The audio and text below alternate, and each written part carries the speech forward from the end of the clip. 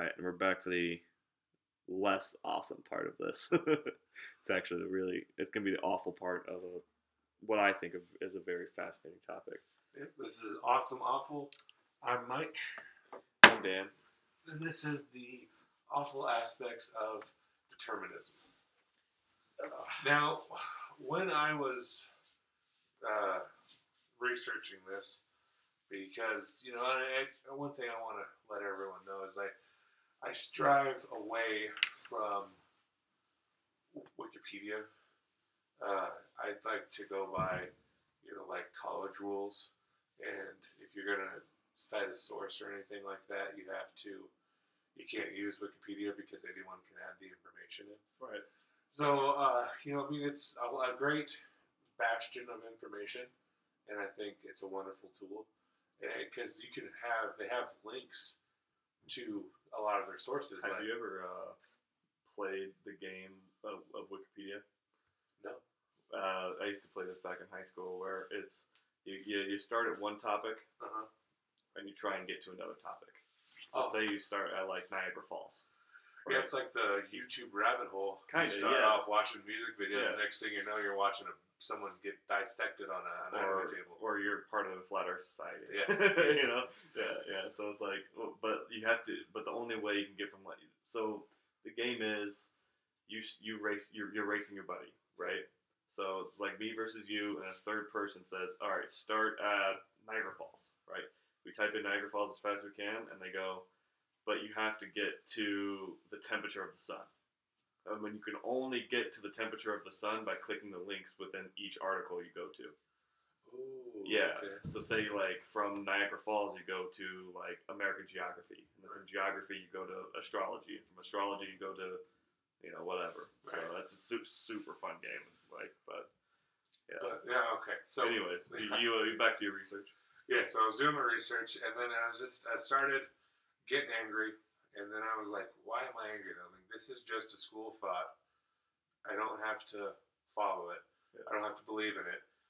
And it's something to talk about. I think it's interesting. It's very interesting. Like, I honestly do. And I don't know if that came across in the last one. But I do find it very interesting. But one of the things that I find that was awful about it is that it's so absolute. Yeah, and it makes it almost stale, right? Yeah, why did this happen? Well, because it was determined to happen. Well, why did the World Trade Center happen? Well, it was determined to happen because of a long causal chain of unbroken events. And it is something that just didn't sit well with me. That's one thing that I just was like, ugh.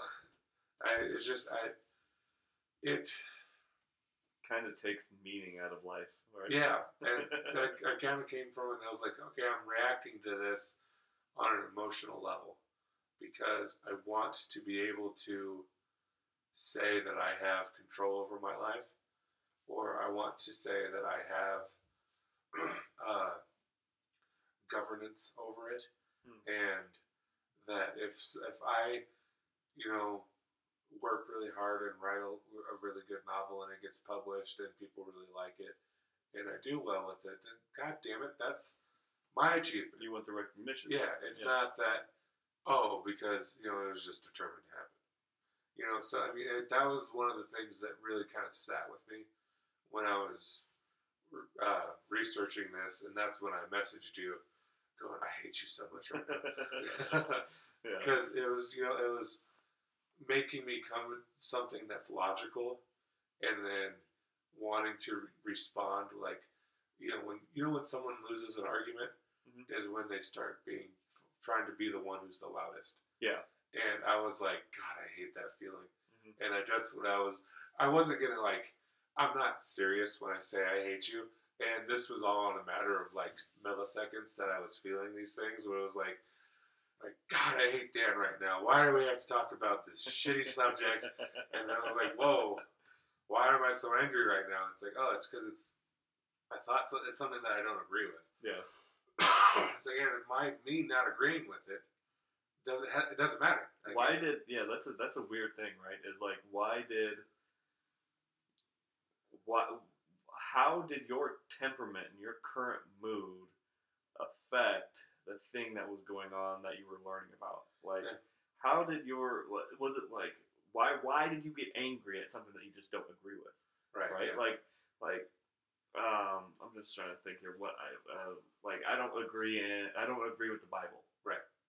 I'm not angry at it anymore. I used to be angry at it. Oh, dude, me too. Yeah, but like I'm not angry at their followers. Right. You know, I'm not angry at most Christians. You know, like so it's like what about your current mood in that time frame made you hate that subject so much?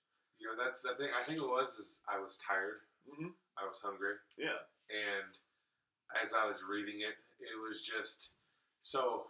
The way that I think I can best describe this is watching a Trump supporter watching CNN and anyone else who doesn't support Trump watching Fox News because they just right away I don't agree with what they say and then what they're saying makes me angry because I don't agree with it so much and then it just kind of builds and builds and builds and builds. And the next thing you know, that person's going to be cussing at somebody. And it's like, whoa, bro. Yeah. If you don't like it, you don't have to watch it. Yeah, don't shoot the messenger. Yeah. Like, just do your own investigation. If you don't believe what the news is saying, given it's a huge topic, I guarantee you somebody else has written about it. So that's where Unless you live in, like, Saudi Arabia or something. Right. Oh, my God. But, so I was sitting there and I was like, fuck, Dan, this is stupid. I was like, wait, why is this stupid? I was like, it's interesting. It's an interesting branch of philosophy. I find it to be very, very fascinating. Yeah. You know, and it's like almost inspiring. Yeah. You know, because like when I first learned about it, I learned there's no escaping it. Right? So, and when I learned there's no escaping it, I fell into the fatalism rabbit hole. You know, everyone does when they first learn about determinism. Like that's probably what made you also feel a little what do you want to call that? Apprehension, right, towards the subject is because you realize it's devoid of meaning. It devoids humans of a soul, right? Mm-hmm. It's very cut and dry. It's like, well, we're just biological meat sacks that are going to do what they're going to do. Right. So it's not like, you know, Mike has an individual soul that chooses what his meat sack is going to do. It's more so his meat sack is just going to do what his meat sack does. And when you sprinkle in some randomness in other meat sacks, this happens. Right. You know, so it's like, oh, okay, well, I guess life has no meaning now. So when we were, when I was in the heat, the throes of passion that I was in for 10 seconds, I wrote this down and that's I about wanted. How long it lasts, so. that's what she said. And that's 10 seconds of her life. Yep. That was just straight disappointment. But no, I was 10 seconds of glory. Yeah. Oh God, it was wonderful. But no, I wrote this down. I said, determinism seems to be fatalism light, or the optimistic version of it. Fatalism light. And that's because that's where one of the other, because I told you, I said before we started recording it, I think I might have, or on the last episode, I'm not sure. But I said, like, dude, if I were to write down all of the awful aspects of fatalism, like, I could write a fucking book. Yeah. Because it just kept seeming to, like, I couldn't find anything awesome about it. And talking with you now over the last episode, all right, I see your point. Like, it is pretty cool. Yeah. There's different ways of looking at things. Yeah, and I've as someone who loves to learn, thank you for that, because it gave me, it helps me become a better critical thinker. That's where I think this podcast is ultimately going to go. Yeah. Is it's going to help the people who listen to this tackle tough subjects from different angles. Right. Instead of just being very, very binary, like war is bad or drugs are bad. They're gonna be like, well, drugs are both good and bad. Yeah. Or war is both good and bad, you know, or inevitable and makes progress in certain other way. I don't know. Like, we can determine, I don't think war is good in any way, except for like innovation. I think it's the only thing war drives innovation and violence and the and economy. death and the economy, which is another awful aspect. That's how we got out of the Great Depression. Yeah, it's how we got out of the Great Recession. Yeah. It's like it's yeah, but that's how that's how we've gotten out of every one of them. every single one of them. You look back at every major war. If you look at the economic situation of the United States, like a year or two before that, guess what? We weren't doing so hot. Yeah. But one of the other awful aspects of it that I thought was having so this was a fictional dictator. Somebody who has a lot of money and power, who is a hard determinist. They commit atrocities, they gain power, they murder the Jews for years. They do sociopath's wet dream. Yeah. Yeah. Then when someone questions them, how could you do this? Mm-hmm. Bro, it was determined. Yeah. Like, I haven't been stopped yet. I had to fulfill my destiny. Well, it's not destiny. That's fatalism. Yeah. Oh, yeah. It was determined that this would happen because no one has stopped me. And that's the one thing. That's the flawed logic, though, is because when you say it's determined to happen because of an external source, that's not determined anymore. Well, I thought that's what determinism was. Right. Was that it? Every moment happens like because of an snowball external effect kind of source. thing? Yeah. I'm trying to think. Like, that's a gray area where I don't really know. It's like, what stops the Earth from going around in the sun? Yeah. Will it ever? God, I hope not when we're alive still. Right. Exactly. Well, even if it, I'm just saying, it's like, it's determined to go around the sun inevitably until the sun explodes, right? Right. Yeah. Because that's just how physics works. Right.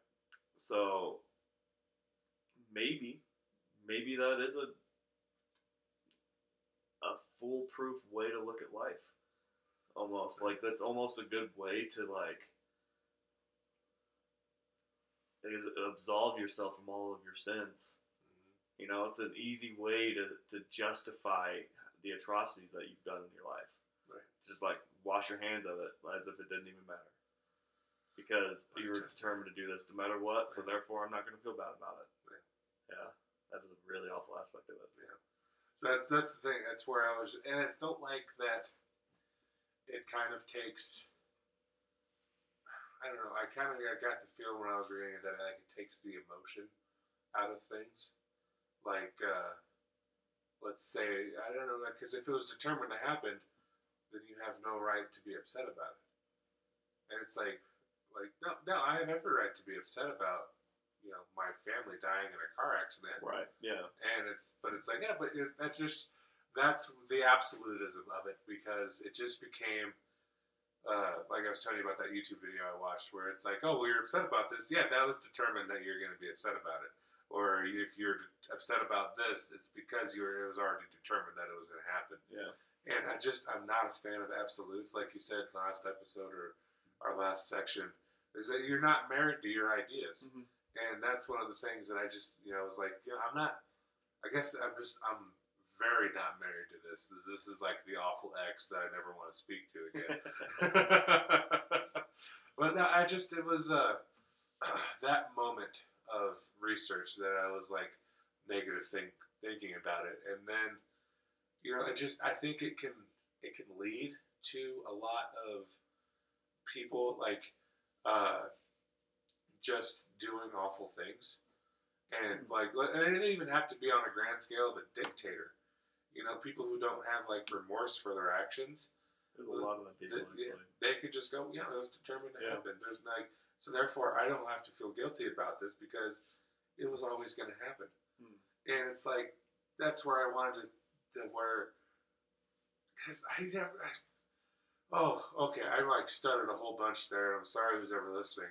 I'm just trying to kind of wrap my mind around it, because for me, free will was always something that had religious connotations to it. Yep. That God gave humans free will, and humans can do what they want. Yeah. And I don't believe in God. I'm pretty much a fervent atheist. You fucking heathen. Yeah, I know. Even though I love crosses, though, Hmm. and I like the old sayings like "In nomine Patris et Filii Spiritus Sancti," so in the name of the Father, Holy Ghost, and all that.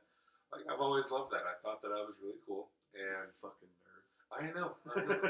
But so for me, it challenged me on a core level here because not believing in God is made me comfortable because then it's like I am my own being and I can do the things that I want. Yeah. I don't have to worry about going to heaven. All I have to worry about is being a good person. Now that means to me, like I want to take care of the ones that I love. I want to be kind to people.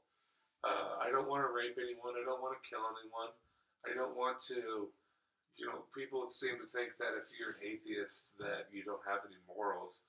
And if anything, like I have more morals than most Christians do. Yeah, you don't need the variable of religion for morality. Right. I can be just as righteous of a person as the guy going to school, going to church on Sunday. Right. Yeah. So I was sitting here thinking, like, I don't believe in God. Okay. So I have this thing, but I still believe in free will and choice and all that. And I was like, how can I defend free will as something that humans have when the main proponent of free will is religion? And I don't think the main proponent of free will is religion at all. Oh, where does free will come from then? If we're Yourself. okay, Free will comes from the notion of the ego. And I don't think the ego is a real thing. Okay. Because when you look for it, where is it? Where is your ego? Well, where are your thoughts then? That comes back down to Where's your the ego? most powerful thing a human being has is its thoughts. And it doesn't get to choose them. Okay. And your actions are literally caused by your thoughts, right? So if there's no choice in the matter, right? The only thing you get to do is observe your own movie, right? You only get to observe your actions throughout the day, and you want them to go in a general good direction. Right. I think, I don't quote me on this because I honestly have no idea, but I think if you don't have, I think the best conclusion you can come to is if you don't get to choose the most powerful thing that dictates your behavior, you're just a mere witness to your life. Right. So it's like, but you can still enjoy the process. You can still like we were talking about before we put the mics out, about being in the present moment. Right. That's where you derive all of your meaning. It's all about the journey, not the destination. Journey before destination. Journey before the destination, exactly. And it's like, think of all the things you have now.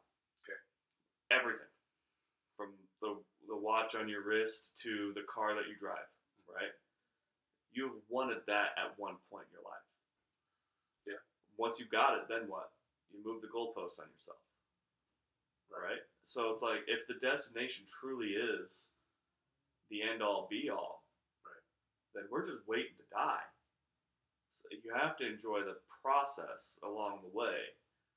And if the process is already determined, then just enjoy it like you're watching like you're the main character in your movie. Right. Like that's how I do it. And I want my main character to be the hero. Right. There's this TED Talk that changed my life that I saw when I was in my 20s. I might have been 19 even. But it's the power of positive thinking. And I just got headbutted by a very soft black animal, and it was the cutest thing ever. Yeah, you're cute and adorable. We know you want attention. But if you come up here, I'd pet you. He's too stupid. But so the power of positive thinking. It was this Harvard psychologist And what you were saying, moving the goalposts, that's one of the reasons why people can't be happy. Mhm. Is because I will be happy when I have this job. Yeah. I will be happy once I get that car I like. If you keep delaying happiness, you'll delay it for the rest of your life. And then they get those things, and it's like, okay, I'm here. Mhm. Like, why aren't I happy? It's like, oh, well, then I need to get that other car. I need to get a better car. I need to get a better job or a better watch. Mhm. And It's never enough. yeah, it ends up never being enough. Yeah. And this guy goes in to talk about being in the present, focusing on what you have. When you were talking about journaling, that is one of the key aspects of doing it. So if you were to reflection. Yeah.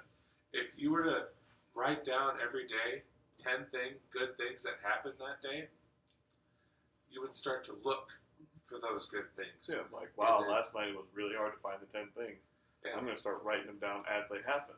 And then when you start writing them down as they happen, you're like, I really enjoyed what just happened. Let's hope I can do that again. Yeah, a lot of good things happen throughout the whole day. Yeah. Like, who would have thought? Yeah. And it showed, he studied, and it shows that it leads to people being happier. So, I can't remember this man's name. It drives me up the wall. But if you Google or YouTube Power of Positive Thinking TED Talk, you shouldn't be a problem to find it. But it's just something that I've always kind of taken with me, and that I've always tried to share with everybody. Like, don't have to be the end-all, be-all is not the collection of stuff. It's the talking to people. It's having a good time with somebody, or feeling safe with somebody, or it's the experiences that you get to have. Because that old adage of, you can't take it with you, or, then people like to play by the game of he who dies with the most toys wins. And it's like, why? Like, you need money to be happy. Like, I think, because, money buys tattoos, so tattoos make you happy. So therefore, logic is flawless right there. Boom, done. What else can you buy that lasts forever? Exactly. Forever. Because what is forever for you? Yeah, until you die? Unless I get into a motorcycle accident, get some road rash, and just takes a couple of layers of skin off. But or a house fire, or if you like Travis Barker almost dying in a plane crash. Did you hear about that? Yeah, it's crazy. It's pretty dark, right? Yeah, he has like the suicide headaches. Mm-hmm. That just Ugh. What is a suicide headache? This is the awful part. So. Yeah. Let's just talk about all the bad things. There's a lot of bad things.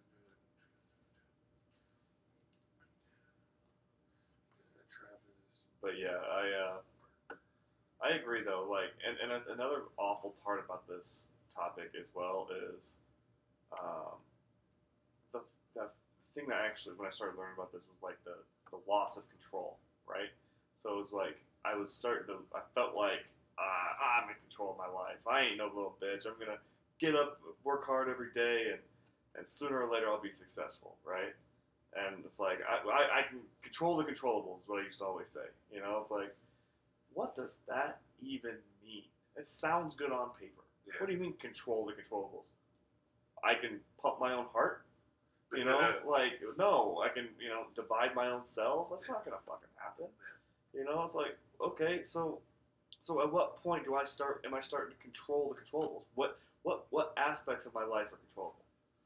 If you think about that, I guess that's an open question to you. What aspects of your life do you find uncontrollable? When I bathe, maybe. Oh, I mean, not even then, because who knows what can happen. Yeah, for 10 days straight, you didn't. You said. Yeah. So it's like, do you control that? Yeah. Or who does at that point? I mean, like. I do everything because I think everything I do out of habit. I have a habit of trying to be a better person. I found it's called the suicide disease. Oh, is that the thing Robin Williams had? No, he had Lewy body dementia, which is I don't know what it's terrible. It's like Alzheimer's and Parkinson's mixed, to where he would have had we'll look that one up next. We can just talk about terrible things. But it's called trigeminal neurologia. Nailed it. First try. Yep. And you Neurologia. don't even bother looking it up. Yeah. He nailed it. Just Google Travis Barker suicide headaches, and that's the first thing that pops So up. what exactly is it? It's when all of your nerves are firing in your face at the same time. So he said that he feels like he needs a root canal constantly. Yeah, that's Fuck. fun times. There are things worse than death. Yeah, There are. You know, it's like I couldn't imagine being tortured. right. Fuck, man. You know, it's no secret that I love Harry Potter. I've talked about it with you. I've talked about it on I think every one of our podcasts so far. Probably. I think you're 2 for 2 now. Yeah. So I'll mark down Joe Rogan for you. I'll mark And down you Harry marked Potter. down Harry Potter every time I talk about it. But the main villain in there, he was terrified of death because there is nothing absolutely worse than death. And, Dumbledore said that's one of his great weaknesses was that he never realized that there are things that are far worse than death. And being tortured. Yeah. Going through a never-ending pain. There's, just a couple of things. Death is worse than death. When I think, what the hell does that mean, Mike? You're just speaking nonsense. Did I have a stroke? I feel like No. I just had a stroke. Losing my dog, Sammy, oh, I see. Yeah. was, dude, it fucking gutted me. Yeah, And I still have deep, whole body raking sobs at least once a year. When I get caught in the moment and I'll think about it, and it was one of the hardest things that I've ever had to go through. And it just, so his death, it would be worse than my own death. Well, it was worse than my own death, because then if I die, that pain would end. Yeah. And so being afraid of death, I think, is just something that people need to learn to live with, or just to, That's a paradox, right? try to fight that fear, because being afraid of it, it's going to stop you from trying to live. It actually goes back full circle back to our previous episode about the Uncanny Valley. Yeah. About fuck, I just had it.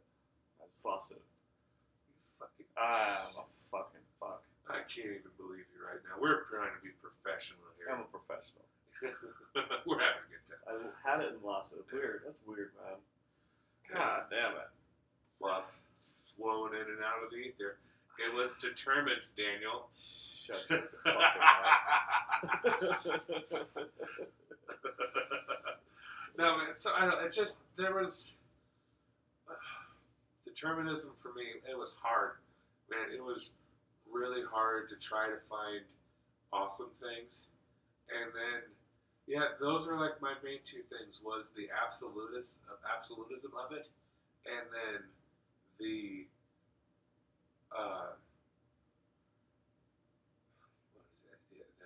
that it's just everything is determined, and then like the lack of emotion in it. That like you just it feels Very dry. yeah, Yeah. it just was because it didn't leave room to feel the things that you need to feel, and to be happy, to be a human functioning adult that can go out and sell houses and talk to people. You need to be able to feel your emotions. But determinism allows that, though. Maybe I just didn't read deep enough into it. I mean, like, determinism is so broad that it just says that that emotion is going to be felt because of whatever thing you were feeling at the time. Some preemptive dopamine strike hit you in a certain way while you were thinking a certain thought, and then boom, your emotion hits. So I mean, it's like determinism is so broad yet so absolute that is what's disturbing for me and a lot of other people. It's just like, because if you're trying to reason your way into free will, like as if like there's some sort of inherent need for it, because I don't see the even need for free will.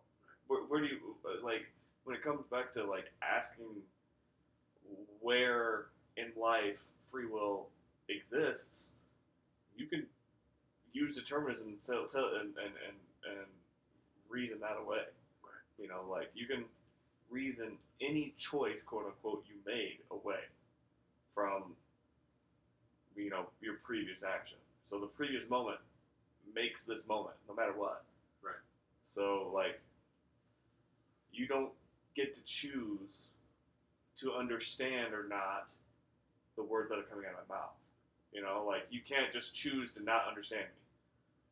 Right. You know, like I win a bet with every girl I take on a first date with this one thing. It's like, I bet you a shot, or I bet you a drink, or I bet you or a kiss or whatever, that I can make you do one thing. And they go, no, you can't. I go, yes, I can. And then we shake on it or whatever. And I go, I bet you I can make you think. and they fucking, they go, and they try and shut their brains off, and it doesn't fucking work. Because you don't get to choose to not think. Right. You know? So it's like, it sounds so cliche and kind of cheesy and stuff, but like, there's an inherent fundamental truth about that disturbs people, and me included. You know, like I'm starting to get over it and be like, oh, okay, I can still have the illusion of free will and pretend like I'm being a good person, because that's what I want to be. You know, I feel like there is some degree of choice into how good of a person you want to be, whether if that's predetermined from when you're all the way born, or who your parents are, if you're genetically predispositioned to be a better person, that, you know, to have that good person intention gene or whatever the fuck it is. Right. But I feel like even then you probably wouldn't get to choose that, you know. But I feel like there's a degree of choice in free will, or in determinism, and that's sprinkled in through randomness and luck. Right. You know, so it's like, I want to take you through my thought process real quick, because I was trying to think of an argument to what you're saying, and one of the things I was thinking of is that I don't like how it was determined was always the answer, because then it like doesn't allow you to process that, like what happened to you. Like it's like, well, it was determined that was going to happen. So it's like with someone who was molested by an uncle, right? Like, so that was determined that was going to happen, that I was going to be traumatized for the rest of my life, and it was going to ruin my whole entire life. That was determined. And it's like, yeah, it was. But then also, if you get help, you can heal from it. Mm-hmm. And guess what? That was determined too. Yep. And I think what it was is I was stuck on the negative things. That was like, oh, okay, so this was determined. That's bullshit that this was determined. Like, I can't fucking talk about that. Like that's fucked up. Why would anyone want to say that a child being murdered was determined? Yeah. And, but it's like, it was, but then the cops that catch the person who did it, and the person being punished, was also determined. Yep. So it's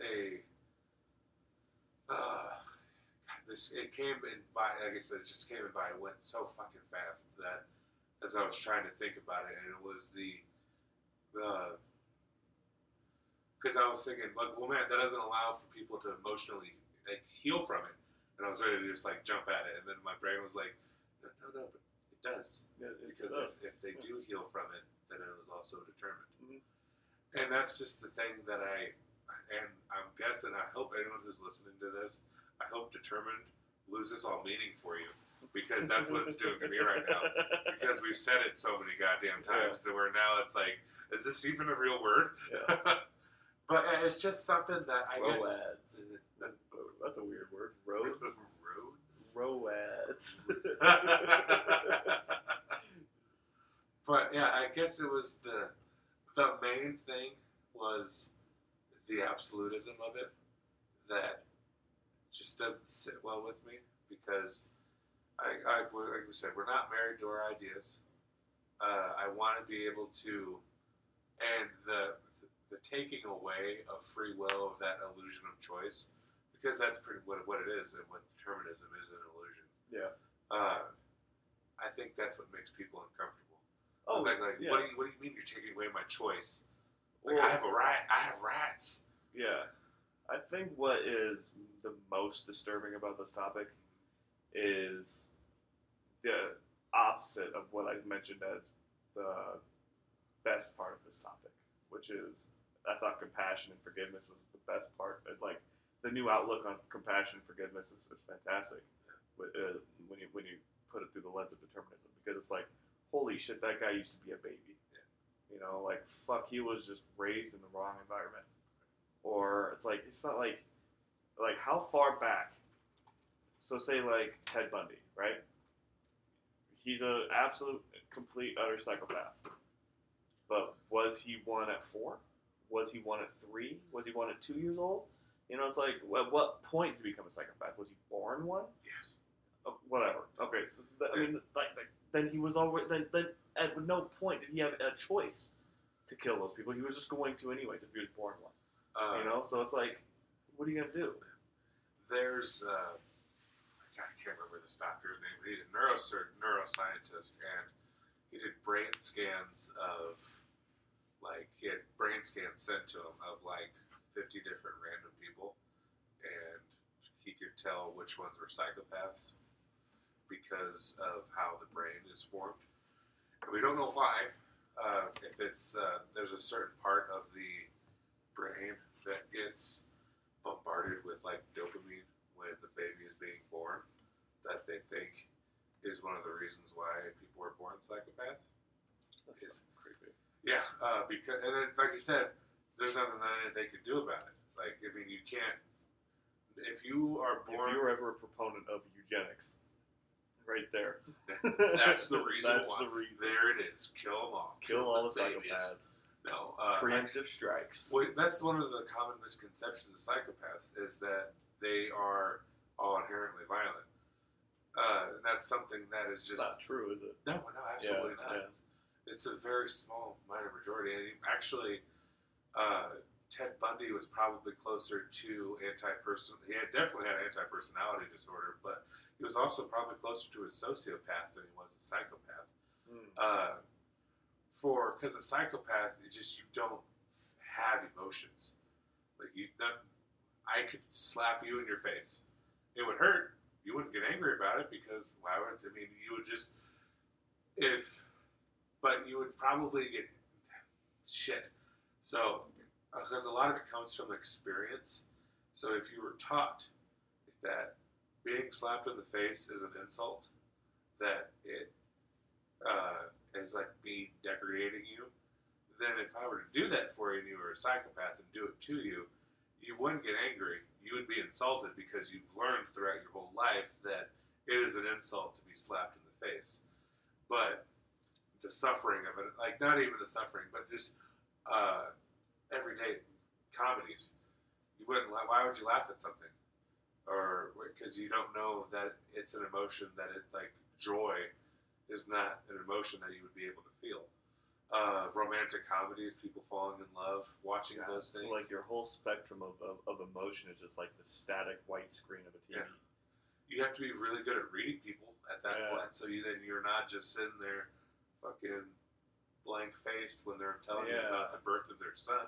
Or like when the Joker was laughing at the wrong punchlines. Right. Yeah. And, but, so it's... that's a great movie, by the way. Oh, I fucking love Joker. But psychopathy is... It's been made into this evil, vile thing of being serial killers. Yeah. And most serial killers aren't psychopaths; they're actually sociopaths, to where they're just in it for themselves. But like a true psychopath, someone who actually doesn't feel any emotion, they have to learn when they're looking at people, like what they're feeling, and they have to learn how that emotion looks on other people. So that way they're able to go about their business and do about their things. Like you'll find a lot of CEOs of companies. I was picturing Donald Trump. Yeah. Like how there's just something just off about him. He's probably a psychopath. Probably a lot of CEOs of companies are, because they to get to where they need to do. A lot of people they're doing a lot of things other people aren't comfortable. Negotiating really well for themselves. Just being cutthroat. What people who are not psychopaths deem as being a cutthroat. Like, I mean, just even saying it, it's like getting the best deal for yourself and moving up the ladder, but like undercutting somebody, and like it's because even like I can't even explain it without it coming off as sounding negative, because people who are psychopaths, they're not all bad people. Yeah. Like I said, the vast majority aren't. It's just that they're incapable of feeling emotions as people are. Now, a lot of people, a lot of things that I've read, that you can't diagnose children with psychopathy because their brains haven't formed, which I think is a fair point. But also, I think some children that have killed people have done it because they were psychopaths, because they don't feel emotions like they do. So therefore, the only feelings that they get are from knowing what's right and wrong, and then doing those things that are wrong and trying to get away with it. Like, so do psychopaths know the difference between right and wrong? If they're taught it. Just like all people are. So is everyone born a psychopath? No, because it's when do you learn right and wrong? And how do you learn it? Usually from an attentive parent. When you were growing up, from the moment you were born. Wouldn't that be where a psychopath would learn it too? Yeah. So let's say you take are all toddlers psychopaths? Yeah, pretty much. I think so. Yeah. The chances of being murdered by a toddler are low. True. But they're never zero. Non-zero chance of being murdered by a toddler. But no, for real though, like that brings up an interesting question. Is like, when does morality form? Right. And so this just goes back and proves determinism, right? Right. It's because it's like, when I'm trying to put this all together in my brain to make it make sense to myself, Take your time. We can edit this out. Okay, so basically, it proves determinism in a kind of like a roundabout way. It's like, that's what determinism is to begin with. It's just like, it's just a self-fulfilling prophecy. Right. Yeah. So it's like, no matter what, it's determined. Like that is, you're right. That is the absolute worst part of this. Yeah. Topic is no matter what, it's right because it's right. Yeah. Like it's just a loop, yeah. Right? So it's just like, hate it. It's just like my brain just breaks every time it just goes down to the singularity of determinism. Of just everything's been. Yeah, that's the thing about when we're talking about psychopaths or sociopaths or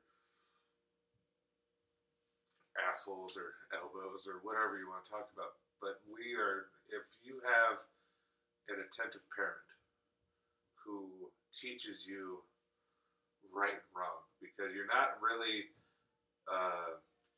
between like 1 and I would say about 4 is right when like by the time you are 4, like even less than that, because I want to say it's like 2 to 3. Like you can tell a 2-year-old, no, you can't. Don't drink the water. Like bad. Like, but it doesn't know that it's wrong. It just knows that you can't do it. So I would say that knowing the difference between right and wrong, I would go back to my original one to be between like 5 and 7, to where you've had parents that have taught you. Great example is with animals. Like, you can't pull on a dog's tail because it might hurt it. you can't hit dogs because it would hurt the dog, and hurting someone is bad. You can't hit your brother because hitting is bad. So by that time, I would say between 5 and 6 is when that morality of what right and wrong is does come out. And then by the time they're like 7, 8, they know that like lying is bad. You can get into the more complex issues of morality, of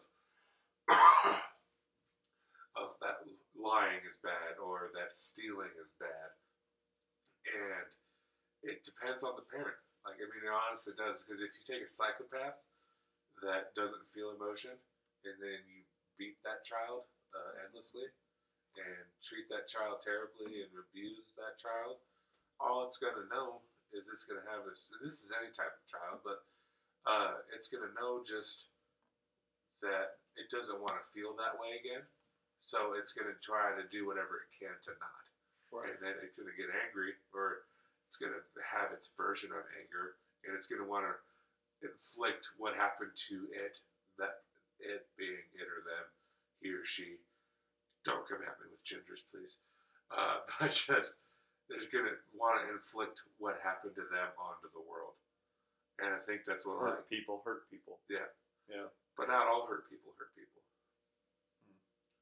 Because, like, that was one of the dangerous thoughts, was that every child molester molested children.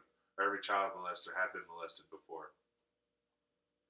Yeah. And that that child who has been molested will molest another child again. Now, pretty sick, isn't it? Yeah. If you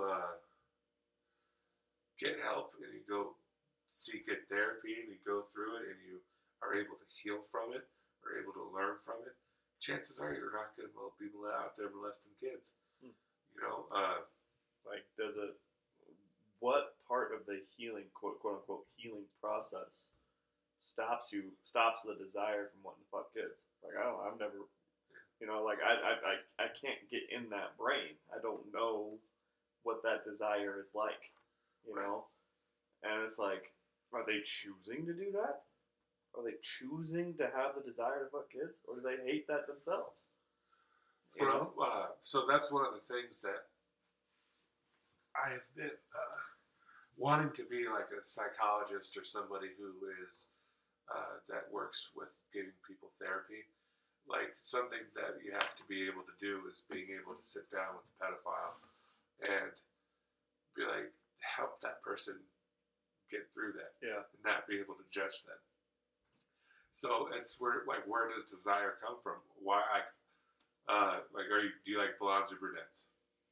Yes. But at the end of the day, which one? Brunettes. Brunettes, yeah. Why? We have no idea. It's just, why do some guys like... no idea. Why do some guys like feet? Or some women like feet too. It's something to do with the wiring in the brain. Now, whether it's not, some pedophiles like children because they're easy.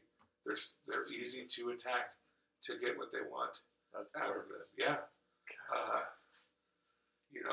They're victims that they usually can have one easy access to. That's why most of the people that get molested are molested by a family member. The accessibility of them is a main part of it. They've probably had bad luck with other women, and they're able to actually talk with children, and they have this twisted sense of what a child actually is. It's that's fucked up. Very fucked up. Yeah. I mean, it kind of just ties all into this determinism thing. Yeah. It's like, it's fucked up through our eyes and society's eyes, but to them, it's just, I'm hungry. Yeah. Like, it's just another part that they're, whatever's fucked up in their brain is telling them that this is something that's going to make you happy. Well, that's what a lot of the psychological textbooks that I've read, and just reading shit online about from psychiatrists and stuff, is that the ones who are in therapy, they know that it's bad. They don't want to do it, and they want it to stop. That's what I would think, right? Like Yeah. if you're not just a total psychopath, Yeah. and it's just like a random desire, you know, like I kind of feel sorry for you, but I also kind of want to beat you in the head with a hammer. That's You where, know, yeah, it's that's- like, but I when it comes to that whole compassion thing, it's like it makes me feel sorry for you. Right. It forces me to feel sorry for you, even though I still want to beat your fucking head in with a hammer. Yeah. You know, so it's like, and I'm having trouble, like honest to God trouble, keeping those two ideas in my head, like contemplating those two ideas. It's like, should I feel sorry and have compassion for this psycho killer who, or this rapist who raped and killed like 50 women or some shit? You know, it's like, does he deserve my compassion? And it's like, yes, if you're full on into determinism. Like, if you're just full on head stopping and you believe that shit, that he had no control over what he did because it's just circumstance, right? Like, that's how you look at it. He still needs to go be punished and thrown out of society for what he did, but it's not. It's if you go full on determinism, you should feel sorry for him too. Well, I don't know if we talked about this last time. The forgiveness is not reconciliation. Oh, that was with Mike Verhoff. Yeah, Mike Verhoff. So this kind of ties into that. So if somebody, this really great psychiatrist, she's a, excuse me, a therapist. She's a licensed marriage and couple therapist. Son of a bitch. Okay, a licensed marriage and family therapist. And she was on one of these podcasts that I was watching, and she came out with forgiveness is not reconciliation. She said that to me. I was like, the fuck does that mean? And what she then goes on to say is like, when you have somebody who has wronged you, as we talked about in our last episode, my father's just a piece of shit. And I've had a lot of mixed feelings about him most of my life. I've loved him. I have been terrified of him. I have been in awe of him and have respected him. And all these things. It's so fucking complicated, the relationship I have. A lot of it is turned towards anger and being wanting to do it. Has been wanting to have nothing to do with him. And that's one of the things that I've come to in life is that I can't. He's taking too much of my brain space, of my time, and I can't think about him anymore. And having these negative feelings about him is causing me to think about him constantly. Yeah.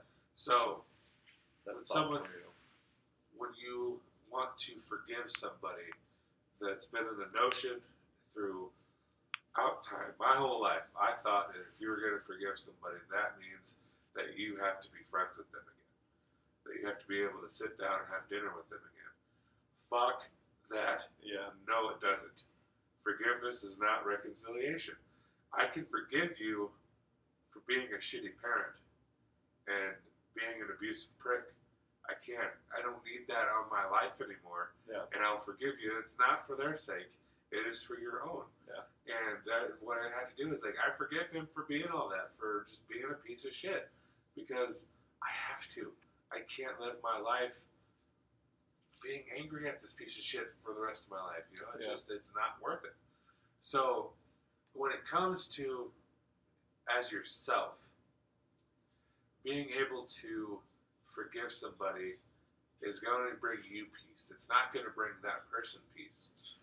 And then when you do it, you don't have to go back to them. You cut toxic people out of your life. Yeah. And then you forgive them because it's going to make you feel better. And then you get to move on with your life and be happier. Now, when it comes into compassion for a child molester, that's going to be really fucking hard for anyone to do. It's hard for me to do. I think child molestation deserves the death penalty. Oh yeah. I don't. I'm tired of reading these stories of fucking chomos raping 20, 30 kids, and they get fucking 6 years worth of fucking prison time, and they're out in 2. Yeah. What? Exactly. Like, and then you actually have guards protecting them, so Yeah. they don't get, all this time and money gets devoted Yeah. into them being protected. It's ridiculous. But to the people, it's just like the vast majority of psychopaths that they're not serial killers. The vast majority of pedophiles aren't out there molesting kids. Because a pedophile is just someone who is attracted to a child. They have a sexual attraction to a child. That is what the word pedo is. Children, phile is like attracted to. I don't know what the actual, like, I don't have the Webster pulled up on my phone or anything, but that's what that is. A child molester is someone who molests children. So there's a distinction there that we have to. I did not. Okay, I've been using those two terms very loosely. Guess what? Everyone has been. does. Yeah. So, like I said, the vast majority of pedophiles aren't child molesters, but these people need help because they don't want to do this. They want to have a normal family. Yeah. They want to not even have a family, but they just want to have a normal relationship with somebody. I'd be weirded out if I had a feet thing. Right? Like I'm super into this, and I don't like feet, or something like that. I know, right? Like, or like if I don't know, fucking feet. Like if foot fetish was as stigmatized as child molestation was. Yeah. Obviously, I'm not comparing the two things together, but I'm just saying, like, just if you put them on the same level, I would feel bad for having a foot fetish, right? Just like you would feel bad for being attracted to the teenager or whatever. Well, Yeah. and I also think, dude, like, so it is such a complicated and nuanced problem because if you look at it, molesting children is terrible. Obviously, like I just said, they deserve to be put down. Go fucking death penalty. Yeah. So, but then we have a society where there is children are sexualized. They have that pageant show that was on Netflix. Fucking creeped me out, man. They had Little Miss America, Miss Teen America, Miss Teen. They have these. They're sexualizing children, and not just with girls either, but boys too. I mean, there's just I don't have the opposite of that, but so we live in a society where this is considered normal, not normal by everybody, but a vast because these things still exist. So there must be a good population of people that actually still attend these Little Miss pageants and shit. I think we should arrest everybody who buys a ticket to that shit. I think we should too. And throw the organizers in jail. Like that's just creepy to a whole nother fucking level. But then we move into the aspect of porn. I'm all for sex work. I'm all for a woman or a man making their money any way that they can as long as it's legal. Yeah. But I'm not gonna lie, I look at porn too. I'm a single man. What the fuck do you expect me to do? What I don't get when it comes to this is like why certain things that everybody does has such a fucking taboo. Like where did the stigma come from? All the way back in the 1400s with the Puritans? Yeah. Like we have 600 years of Puritan ideology. Like let's fucking move on, people. That's why you can right now on Facebook see somebody get beheaded, but you can't see someone's booty. Yeah, you can't free the nipple. Yeah, because sex is bad, but violence is okay. That's so weird. That's a mark of an unhealthy society, man. It really is. That's but so yeah, we have like barely legal teens. There's so many categories. That's a category on Pornhub. Yeah, Pornhub. Yeah, teen porn, and it's like, oh, but I'm 18. Well, I'm just barely legal. And then there's cheerleaders, then we have cheerleading competitions. I mean, there's so many different fetishes, and then people are like upset that if someone says that I'm attracted to a child, you're automatically stamped a child molester. But they're like, no, I need help. Yeah. Like, I don't want to be, but here I have all these things that are thrown in my face constantly. Oh, here's a preview for down the road. Sex robots. Ooh. And the awful aspect of it. Child sex robot. Right. I mean, that's a preview down the road. Dude, so I just read a book, and it was called The Alienist. They made a TV show about it. I haven't seen the TV show, and it's a fiction book. But it takes place at the turn of the century, New York, so 1898. And there's a guy named John Reese. He wrote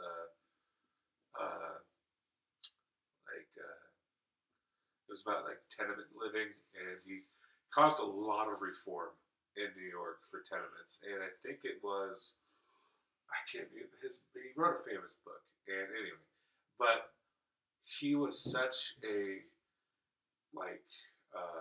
moralist that this man didn't believe that child prostitutes existed. And the prominent premise of the book was that the serial killer was murdering child prostitutes. And this guy they were talking about how this person who was a real person in real life, and I looked this up because I was like, that's kind of a fucking big claim to admit. Yeah. Yeah, he didn't believe it. He did just like, no, there's no way that human Americans would pay to have sex with a child.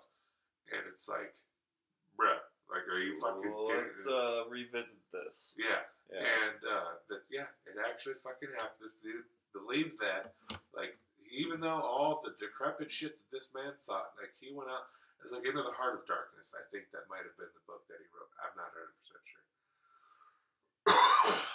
But so he saw a bunch of shit out of the terrible conditions that people lived in during these tenement houses in New York, but refused to believe in child prostitution.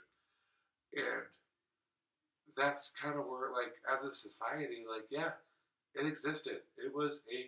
They had dens of iniquity, whorehouses, whatever you want to call them. That's all that they were brothels. Yeah, that's the word that I was looking for. Yeah. Were child prostitution brothels in New York City, 1898. So it's 2021. Do the math. 120 years. Yeah. So 25 years. So as a society, we've gotten to the point where, like, okay, children can't work 12-hour shifts. Yeah. And then children can't work 8-hour shifts. Labor laws. Yeah. Okay, children just shouldn't work. And so we've progressed as a society to the point where we know that we have to have labor laws, we have to protect children from these things, and children can't be prostitutes. That's a fucking awful thing, because children are not tiny adults, I'm afraid to tell you. Newsflash. Yeah.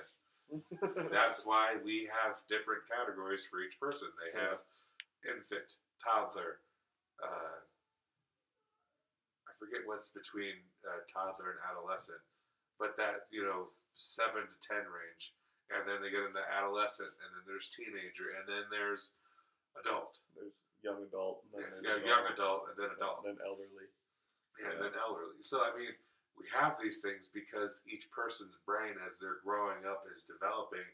An 8-year-old does not have the constitution to make life decisions about itself, about whether or not it has sexual feelings for a man or anything like that. That is why we have these laws that protect children in this way. But so holy shit, this turned into child molesting. Goddamn, this podcast has been awful. So awful. But that's one of the main things that comes with compassion, and what you need to have if you want to help people, is that the vast majority of people don't want to do things, and then when they happen, or when things do happen, I don't know what the reason is for that. And God damn it, Dan, we're trying to be professional here. I know, I should have silenced my phone. I apologize. God, what are the 9 viewers, 9 listeners. Got to think. We might lose 10% of our audience. Fuck. Well, they probably shut it off right now because of it. Yeah, that's it.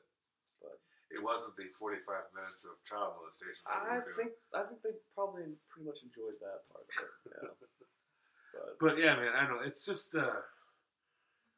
it's a weird world we live in, and the human experience is.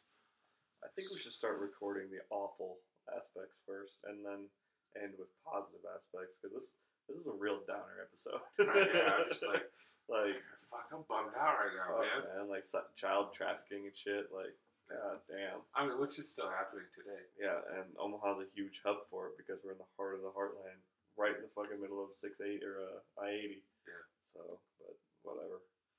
All right. Well, that's a good way to end it. Child trafficking on 680. Okay. Well, for our next week episode, you get to pick next week. I'm going to delve into the afterlife with you, sir. Oh. And I think this one's going to be a great one. And I've been thinking about what my topic should be all week. And I just now thought of it before we started this. This is going to be good. That's going to be a good one. Oh, yeah. I've already got 5 or 6 things that's in my head. Dope. All right, guys. Thank you so much for listening. Catch us all on all the social medias and on all your streaming platforms. Like and subscribe.